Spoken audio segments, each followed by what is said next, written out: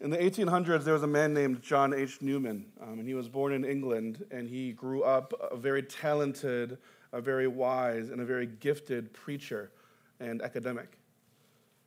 He was very eloquent and popular for his sermons, and he went through the ranks of all the elite schools and seminaries and institutions that England had to offer. And when he was at the height of his power and of his influence, this man did not go to the most popular or the most powerful institution, but out of conviction in the Holy Spirit, he went to the city of Birmingham, England, and he started a school for underprivileged boys to teach them not only about education, math, and science, but to give them a foundation in the gospel. Now, the fact that I said Birmingham, England, and none of you kind of batted an eye means this. That's like the equivalent of our powerful lead pastor, Pastor Michael, going in all of his giftedness and strength and eloquence to the middle of nowhere in Montana, where there's more squirrels than human beings, and saying, I'm going to spend the rest of my life preaching to the squirrels in the rivers and the creeks. It made no sense. And on top of that, Birmingham, especially in the 1800s, was not even a well-known city, and the thing that they were most famous for was not eloquence or education, but it was for producing coal. It was a poor, uneducated, unsophisticated town, and this is the place where John H. Newman went. And for years and years, all of his powerful friends, all of his colleagues tried to lure him away to these beautiful and powerful and amazing ministry positions in international cities, at great institutions of education, at large and powerful churches. And each year, John Newman said, I'm good. This is where I'm going to be. And finally, one year, this important man in the Roman Catholic Church, his name was Monsignor Talbot, a high-ranking priest. He invited John Newman to come and preach at one of the greatest churches in Rome, Italy, on Easter Sunday. Now, his strategy was not to say, just work here. His strategy was to invite Newman to come to this huge church in Rome on Easter, the Super Bowl of Sundays, to preach there. And then he would finally recognize, this is where I should be. This is where my gifts will be best applied. And so he invited him. And on July 25th, 1864, this is John Newman's response in a short letter. Here's what he says. Dear Monsignor Talbot, I have received your letter inviting me to preach next Lent in your church at Rome to, quote, an audience of Protestants more educated than could ever be the case in England. However, the people of Birmingham have souls also. And I have neither taste nor talent for the sort of work which you have cut out for me, and I humbly beg to decline your offer. I am always truly yours, John H. Newman. You see, what we see on evidence in the case of John Newman is that among his better qualities, his incredible mind, his genuine faith, his ability to speak to hundreds and thousands of people and effectively communicate the gospel, among his better qualities, what we see here revealed is his best quality or his greatest strength, which is actually humility. To stand in the face of professional recognition, institutional power and prestige, to be in a position that he was worthy of, invited to, and yet to stay in the slums of Birmingham to teach poor, uneducated, coal-streaked children who did not want to be in a classroom with him, and to commit to that because of the conviction of the Holy Spirit in the gospel, that's not just faith, that's humility. Humility is not to think less about oneself, but to think about oneself less. To take up the posture of service, to lift others and their needs above your own. It's to serve well and to understand your place in life, not in relation to one another, but in relationship to where God has placed you. The people of Birmingham have souls also. In our text today, in verse 11, Moses is no longer a baby, as we discussed last week in the sermon. In verse 11, Moses is now an adult, full grown at 40 years old, and it says that Moses went out to his people and looked on their burdens as slaves, those who were oppressed and laid low. That word people means brothers or those related by blood. So the author is here telling us that Moses at least has some kind of understanding that he is not the same as the other princes of Egypt. There is some kind of difference, and we're not sure if he knows completely, but he at least understands he's different. And so he's suggesting that Moses went out to his people, the Hebrew slaves, to look upon their status, their condition of living as slaves. And as he went out to his people, his brothers, those of the same blood, he sees an Egyptian beating a slave, a Hebrew slave. Now, the first point of evidence here that Moses understands that he is a part of these people is that in that day, slavery was common. And if you knew slavery was common, the fact that the slave owner was beating his slave or his property was not a big deal. This should not have been a big deal, but something clicks within the heart of Moses. And as he is seeing this Egyptian beat this Hebrew slave, he looks to his left and he looks to his right, recognizes that nobody is around, and Moses strikes the Egyptian so hard that he kills him. Moses murders this man. And we know that this is a murder, and we know that Moses knows that it's a murder because after he kills him, he takes the body and immediately tries to hide it and bury it in the sand to cover his shame, to cover his sin. The next day, Moses goes out among his people again and sees two brothers or Hebrew men, slaves, fighting one another in anger. And he must have been watching them or listening for a while because in the text it says, Moses said to the one in the wrong, Moses said to the one who messed up, "Why are you hitting your brother? Why are you fighting your brother?" And the answer that this Hebrew slave, this brother, this ethnic connection with Moses replies is interesting. He says to Moses, "Who made you a prince and a judge over us? Do you mean to kill me just like you killed that other Egyptian man yesterday?" In other words, what he's saying is, who do you think you are? You're not a big deal. You have no authority here. Sure, we know you killed that Egyptian man yesterday. We know you're a murderer. We know that your position as a prince of Egypt is in danger and it's going to be found out. Don't think you can come in here and tell us what to do. Moses is being rejected by the very people that he is a part of, and Moses here is being grumbled against, as we will see in the rest of the book of Exodus. This is not the first time. So Moses is beginning to realize a couple things. I'm being rejected by my people. I'm going to lose my princeship. I'm going to have to leave my land that I've only known since I was born. I'm getting everything stripped and torn away from me. And the word of Moses murdering the Egyptian reaches the ears of Pharaoh, and immediately Pharaoh condemns Moses to death, which is our second clue that everyone knew that Moses was not an Egyptian. For a member of the royal house of Egypt to commit a crime and to be immediately sentenced to death without a trial was unheard of. Pharaoh had not accepted Moses as a prince of Egypt. Pharaoh had tolerated Moses, knowing that there was something different about his background, and now was his chance to get rid of him. And so Moses, filled with fear, knowing that he is guilty of murder, knowing that his own people hate him, knowing that he has no safe place in Egypt, knowing that he has nothing left, is afraid, and he runs away from Egypt to the east, to the land of Midian. And I like how this section ends very simply. He finds a well, and he sits down next to it. Now, the reason why this is interesting is because he's in the land of Midian, which is desert wasteland, and there's a well, and he has no way of drawing water out of it. And he sits down, in other words, because he has no place to go, no people to call his own, nothing to do. He is hopeless. He has no purpose. Although Moses has concern for the weak and oppressed, he is not yet qualified for the role that we will see him take on. He is not yet a man of God.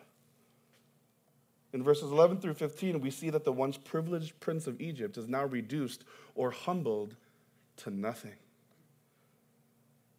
As we get into verses 16 through 22, we see a shift in the narrative here in the story where God begins to restore Moses to become what he was meant to be, which is not a powerful leader, but a servant of God. As he's sitting by the well in the desert land of Midian, humbled and stripped of everything that he used to have, 7 daughters of Reuel, a.k.a. Jethro, come with their father's flock to water and shelter them in the desert heat. Now, I don't know if you've ever shepherded, but it's not fun. I've done it for 7 hours. And what they had to do, these 7 women, and he specifically calls them women because the event in the story is, they have brought a large flock of sheep that do not understand English, do not understand the tone of your voice, and it's their job to gather them at the well in sections and to drag water out of a deep well over and over and over again in 104-degree weather to give them water so that they might live and to find them shelter. Now, I have a hard enough time feeding college students on Friday night, and I don't even order the food. Now, imagine taking a flock of disobedient, not understanding sheep that have a desire to do anything except for what you tell them to do. Now, even if there are 7 women, this is not only mentally and strategically stressful, it's physically draining. And here they are in the desert with their flock, and they come to this well, and they begin to struggle to water their sheep. And in the midst of this, a group of shepherds, and this phrase, a group of shepherds, is kind of a nice way of saying it. But in the actual translation, what it means is a group of untrustworthy men came out of nowhere with their flocks. And they came to the well that these 7 women were trying to water their flock, and they physically, emotionally, and mentally began to abusively kick them away from the well so that they could water their flock. Regardless of justice, regardless of manners, regardless of chivalry, they did not care. And so they physically, mentally, emotionally began to be abusive and drive them away so that they could water their flock. In verse 17, Moses, this man who has nothing, seeing injustice and abuse happen, stands up to these rude male shepherds, and he defends the women and their flock and drives them away. What we're beginning to see here is the character of Moses being used in a different manner. In the first section of chapter 2, what we're seeing is Moses is using his innate sense of justice and responsibility according to his own will and planning and wisdom, and he fails.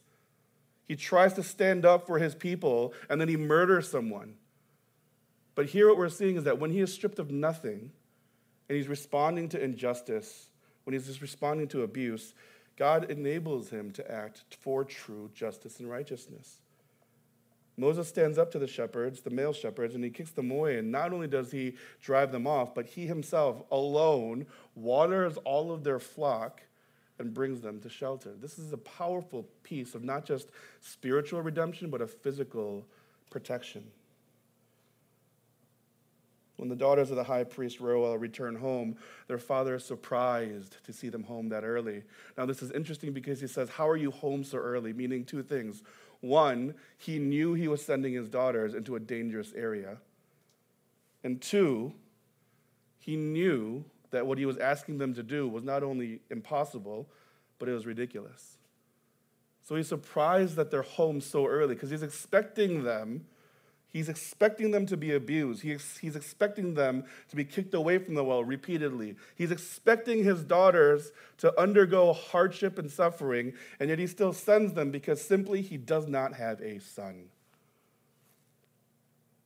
And the daughters respond, "This Egyptian came out of nowhere."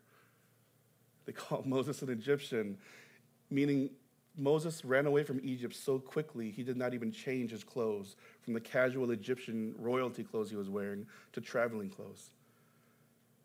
They say an Egyptian came out of nowhere and he beat off the attackers. And not only that, but he watered our sheep. And not only that, but he protected and honored us. And that's how we're done. And he did this all by himself. And the father says, "Where is this man? You left him alone?" Can you imagine that? You left him there? He came out to the highway at 2 a.m. and changed your tire and your battery, and he jump-started everything for you, and all you said was thanks and left him on the road? And this man says to his daughters, "Go back to the well, bring him here so that he may eat bread." Now, at first glance, this does not seem like a big deal, but that's the crux of the text here today. You see, what Reuel is doing, he's inviting Moses, not just to his home, not just to share food, not just to eat bread, but in that culture and context, when you say, "Come and eat bread with me," what you're actually saying is come and belong. Come and be a part of. Come and find your safety and your identity here. Reuel, through the grace of God, is giving Moses what had just been stripped away in the truest form of family, identity, purpose, belonging. This is the restoration of Moses by the grace of God.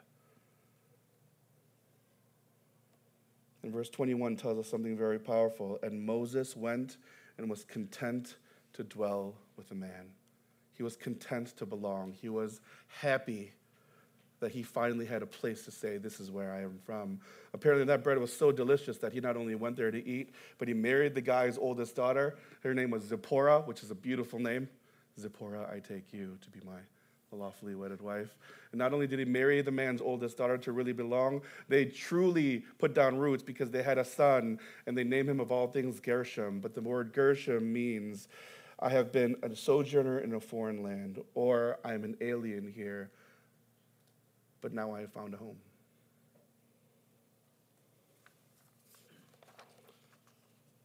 In verses 23 through 25, the tone shifts a little bit from this narrative of Moses' fall and humbling and redemption. And it says that God heard and knew of the suffering of his people.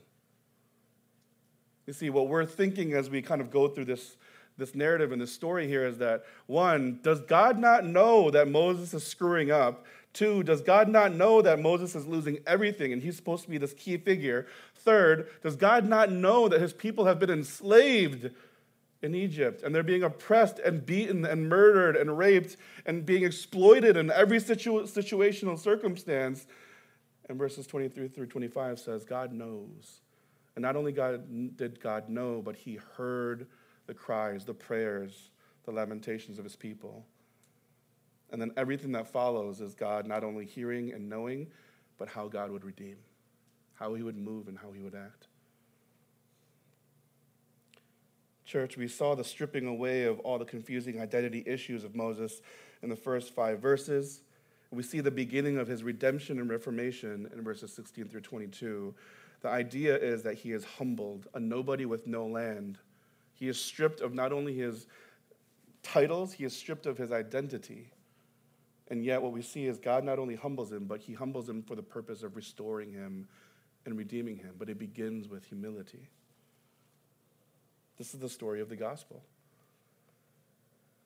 Here's the question I'll begin before we get to the final points, but with what attitude did you walk into worship today? Did you walk into the presence of God in the throne room of heaven? Did you walk into this room ready and wanting and desiring to worship the creator of all things? Did we enter into this place with humility in our hearts to lay ourselves low, not because we're good at worshiping, but because he is worthy of even the brokenness of our songs and the brokenness of our lives? Or did we walk in with, this is what we do on Sunday? Do we walk in with frustration? Do we walk in with our burdens or our fatigue or our attitude in our lives being of greater importance and value than the worship and the praise of God? The more that I've experienced the gospel in my life, the more I'm convinced that without humility, there is no faithfulness. And without faithfulness, there is no perseverance. And without perseverance, there is no redemption. Without humility, there is no faith. And without faith, there is no perseverance. And without perseverance, ultimately, in the glory and the magnanimous nature of God, there is no redemption. It begins with humility, understanding that we are in need. And that's the first point. We are redeemed by humility before the cross. The gospel of Jesus Christ tells us that we are inherently broken by sin and unworthy of the redeeming love of God. And yet, in faith, 1 Peter 2, 5-9 says that if we believe, he will not only hear and accept us, but he will remake and restore and redeem us into a royal priesthood, a chosen generation, a holy nation, his own special people, that we would proclaim the praises of God who called us out of darkness into his light. It begins with humility. On our own, we are without a people, without a land, without any right to any and all things that offer hope and joy. Humility is the posture that leads to faith and redemption. It's hard enough being friends. It's hard enough trying to achieve our careers on our own. But without humility, these things are not just difficult, but impossible. The posture that we approach God must begin in humility. A couple of years ago, I was talking with a friend who was on his way to London, England. And the reason why he was going to London, England, was because his boss was going there to meet the Queen of England. Now, I don't know anything about queens and kings. I just know that Harry and that girl from Suits just had a baby. I don't know. I just used to watch that a while ago. But he was going to see the king, and we were talking about what kind of experience, and he wasn't going to be able to talk to her, but his boss was, because he had done something with England or for England or whatever. But he said, you would not believe the things that he has to remember and do in front of the queen. And so part of the equation in her presence was that when he would walk into the room, he could not make eye contact or look in her direction, so he would have to look down. And then he would have to bow. And then he would have to wait there until it was his turn because there were other people in the room. And finally, when somebody said, okay, now it's your turn or whatever, by clearing their throat, he would have to walk forward 4 steps with his eyes to the ground, and then he would have to bow again. And then beyond all these things, he was told by the royal planner, at no point should you talk to her unless she asks you a question, and at no point should you make eye contact directly with her because she is the Queen of England. And there were 74 other rules that he had to do. And so he said, after the trip, he got back and he said, I asked him how it went. And he said, my boss went, he bowed, he went forward 4 steps, he bowed again. And finally, when the queen, I love this phrase, acknowledged his presence by saying, you may look up. He said, my boss looked up and looked at her chin, because you're not allowed to look at her eyes. And he got so nervous and so scared and so intimidated by the crown of England that he said, hello, Queen. He spoke to the Queen. And this is how powerful, or whatever the Queen is. She didn't say, how dare you, because she's above that. She didn't get her guards to stab him with their spears, because that's murder. But he said, I've never witnessed power in such subtlety. Because all she did was she looked at him after he spoke, and she pursed her lips. And she looked away. And everyone in that building knew dude messed up. And everyone in the building knew he would never be welcome in England again.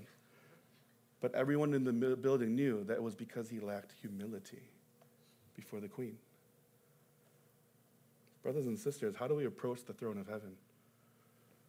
We cannot say that the cross of Christ is our salvation. We cannot say that Jesus loves me, this I know, for the Bible tells me so.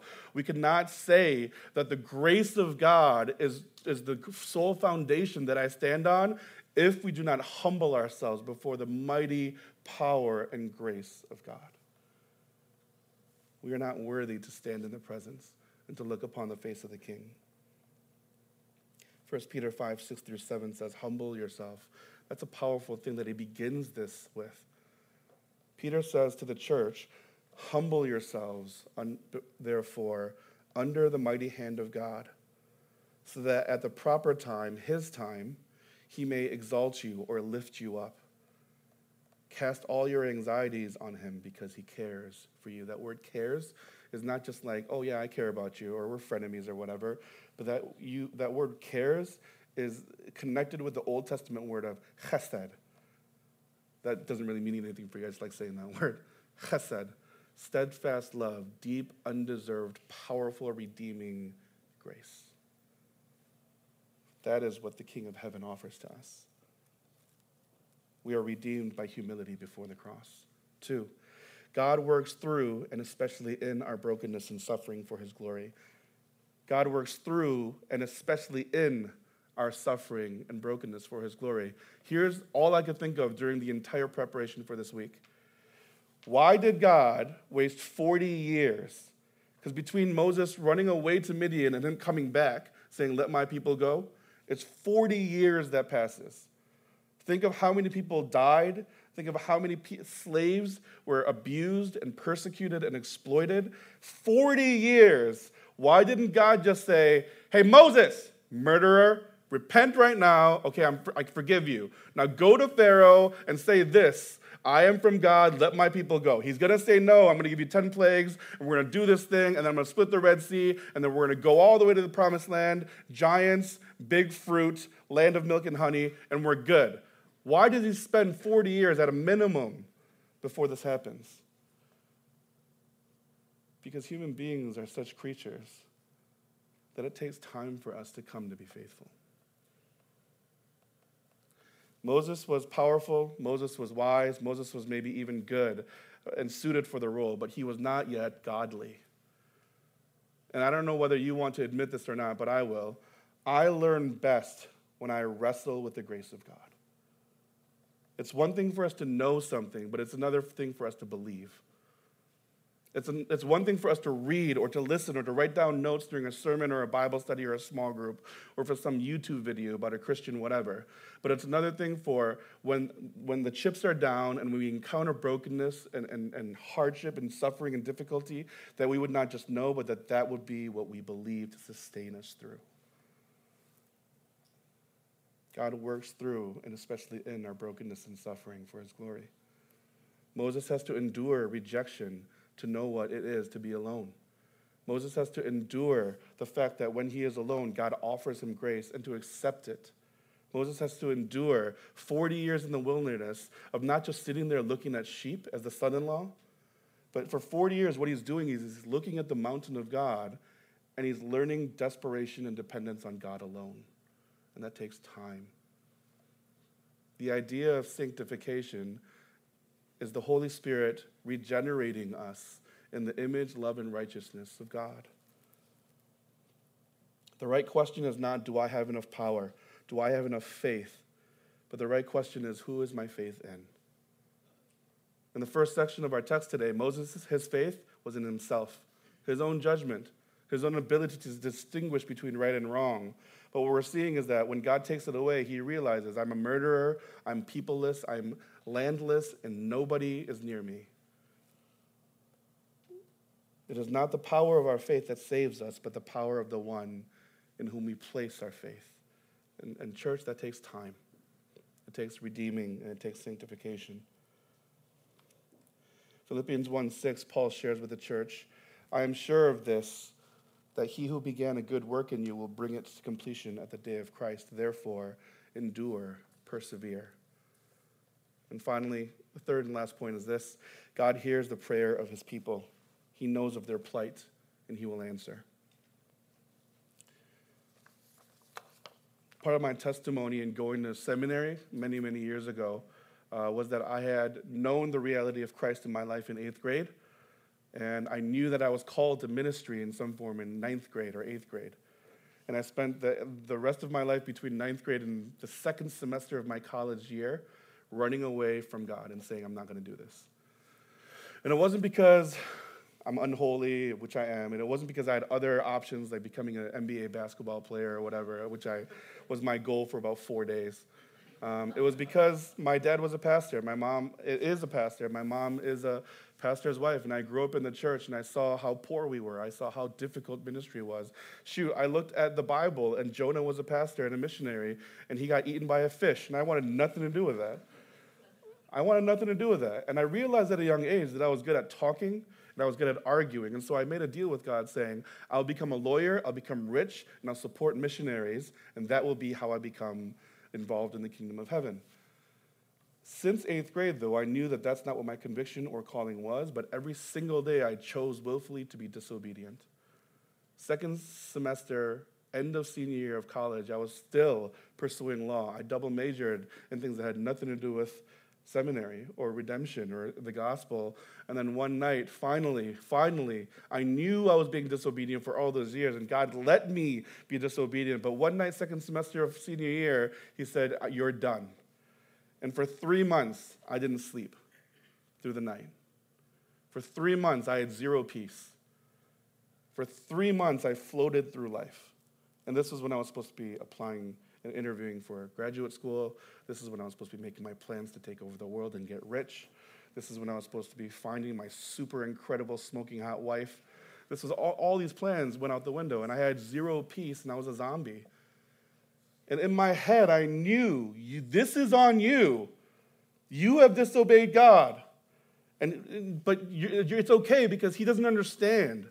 He doesn't understand you. He doesn't understand that you still will serve the kingdom of God, but you just want to do it in your own way, and it's better suited for you to be a lawyer than for you to be a pastor. 3 months. One morning at 3 a.m., it was dark, it was rainy, and it was thunderstormy, and there was like an epic lightning storm going on. And at 3 in the morning, I was just sitting there lying at the ceiling, and all of a sudden, at the crack of lightning and thunder, I stood up in my room, didn't turn the lights on, and I began to scream at God. I remember my first words were, I don't want to do this, and I hate you for making me. And for the next 45 minutes, I screamed at God in the night, in the middle of a violent thunderstorm. My poor roommate thought I was possessed next door because I did not tell him. I'm talking to God for about an hour, so just calm down. He was so scared that he locked his door, he said later, and he didn't come out of his room. And about an hour and a half later, when he came out to check on me, he had a bat in his hand. And he thought, I thought you were possessed, and I was so scared. But for 45 minutes, what I realized was I was screaming at God, and I basically ended up saying to him, I don't want to do this, and you don't understand me, and it's not fair. And even during that time of just confession, of screaming, of crying, I mean, it was ugly. There was snot everywhere. I was dehydrated by the time I was done, crying and all this stuff. And at the very end, I fell to my knees, and I remember thinking, I was too tired to say it out loud, I'll go. But on 2 conditions. You have to get me into seminary, and you have to pay for it. And then I passed out. I think I slept for about 17 hours straight. And when I woke up, I had my mouth open on the floor, and like I was still kind of on my knees, and my arms were just out. God doesn't hear prayers. But I went to seminary, and I got the application, and I barely filled it out. I put the wrong social security number because I didn't want them to get back to me. And I was like, screw it. I prayed, I did my job, so I'll do this, and I handed in my thing. 2 weeks later, Calvin Seminary sends me a letter. Congratulations, you have been admitted to the MDiv program of Calvin Theological Seminary. We are excited that you are a gifted man, and you will become a pastor of the Church of Christ. Shoot! But then I remember there's a second promise, right? I'll go if you get me in, and you have to pay for it. And so I went to the financial aid office, and I got the application for financial aid, and I barely filled it in. I think my essay for one of the things of support was like, why do you want to go to seminary? Take 3 or 4 pages, and it was 3 or 4 sentences. I love Jesus, he loves me, I want to be a pastor. I think it literally was something like that. I gave them the wrong numbers, I gave them the wrong address. 2 weeks later, get a letter from Calvin Seminary. Congratulations, your first year of seminary has been paid for. God doesn't answer prayers. He not only knows, but he hears. And he not only hears, but he answers. And brothers and sisters, I'd love to say, like, I am the first super rich and yet super holy pastor that has ever existed, and God answers prayer. And after service, if you give me $49.99, you too shall reap the benefit. No, it's not. It doesn't work like that. I've been broke most of my life. At this point, if I got rich, like, I'd be scared. Like, I wouldn't know what to do. Like, I'd be too much responsibility. I have more than $200 in my bank account. What's happening today? But for the last 14, 15 years of ministry, what I've realized is that I am not defined by my circumstances, but by the faithfulness, by the ears, and by the response of heaven. And that's all that's been happening. If we had time, I'd tell you about how I got hired here. I shouldn't have been hired here. They still haven't figured it out, and I'm thankful for that. And until they fire me, I'm not leaving. But God's faithfulness is defined by the fact that he is not only God, but that we are his children. And if you have children, you know that no matter how annoyed you are and how much you hate your child, you know that in that moment when they call out your name in need, you not only hear, you will know, and you will answer them. And that's what we see in the story of Moses, the redemption of God's servant. Hebrews 4:14-16 reminds us, since then we have a great high priest who has passed through the heavens, Jesus, the Son of God, let us hold fast to our confession. What that means is let us hold on in humble, faithful perseverance so that we will be redeemed. Let us hold fast to our confession, for we do not have a high priest, Christ, who is unable to sympathize or know with our weaknesses, but one who in every respect has been tempted as we are, and yet without sin he persevered. So let us then with confidence draw near to the throne of grace, so that we may receive mercy and find grace to help in time of need. Long story short, what does that mean?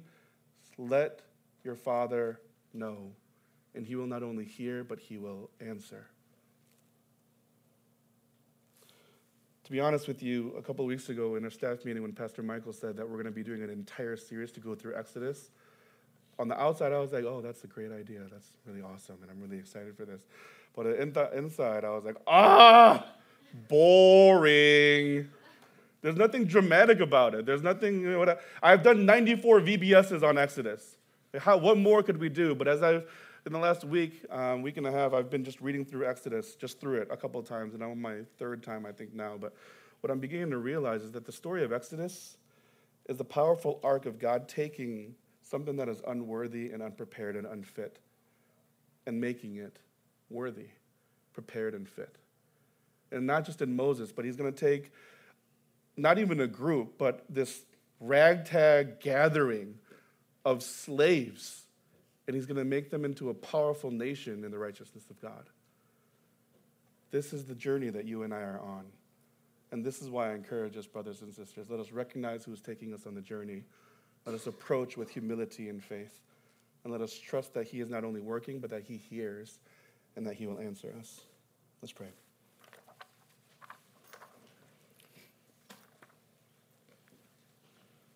Father, won't you humble us at this time in your presence? Won't you correct the posture of our hearts, our minds, our bodies, our desires before you? Holy Spirit, that you would not be present because you're always present, but Lord, that your Spirit will be revealed to convict, to inspire, to encourage, to restore. And Lord, that we have nothing to offer you is absolutely true, but what we can struggle to present before you as a living sacrifice is a humble heart, a desire, Father, to be given over to you completely. And Father, in that we would trust in the process of your redemption, of your sanctifying work, and that in your perfection, no matter what the burdens or the distractions of our life might be, help us not to look at ourselves in the context of just what we think and what we know and what we do, but Lord, that we would look at the greater story of who you are and what you are doing in this world. And history tells us, Father, that you are not only good, but that you restore us to the joy of salvation in you. So humble us in your presence now. Humble us in front of one another out of reverence to the cross. And Lord, that as you continue to do this amazing and powerful and good thing that you are doing, and Lord, that we would be filled with faith, with joy, and with a desire to respond in worship in every part of who we are. We honor you and we thank you at this time. And it's in your name we pray.